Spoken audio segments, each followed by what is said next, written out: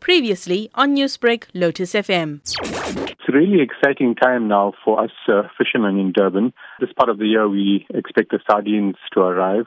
Friday morning, there were huge shoals spotted just off Durban. Huge patches of bait fish, look like sardines, but not the ones that we were expected. At the moment, the sardines are still off Port Edward. What are some of these subsistence anglers' concerns about how the lockdown regulations will impact the sardine run this year? We're not sure how the sardine run is actually going to pan out because of the regulations and the restrictions placed on netters. So we're still waiting for clarity. I spoke to netters this morning. They have the license to net and they have limited number of the pullers that they can take to assist them. But we don't know when they catch the sardines, how will they distribute and how will they sell to the public as before. Some of them do rely on that source of income during the sardine run.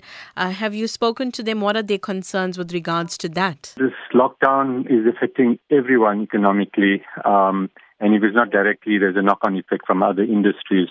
So in terms of fishing and sardines, it has affected them as well, especially the recreational fishermen. They are not even allowed to fish now, even in level 3.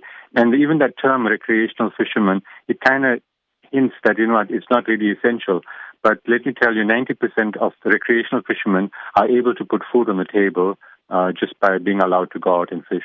Newsbreak, Lotus FM, powered by SABC News.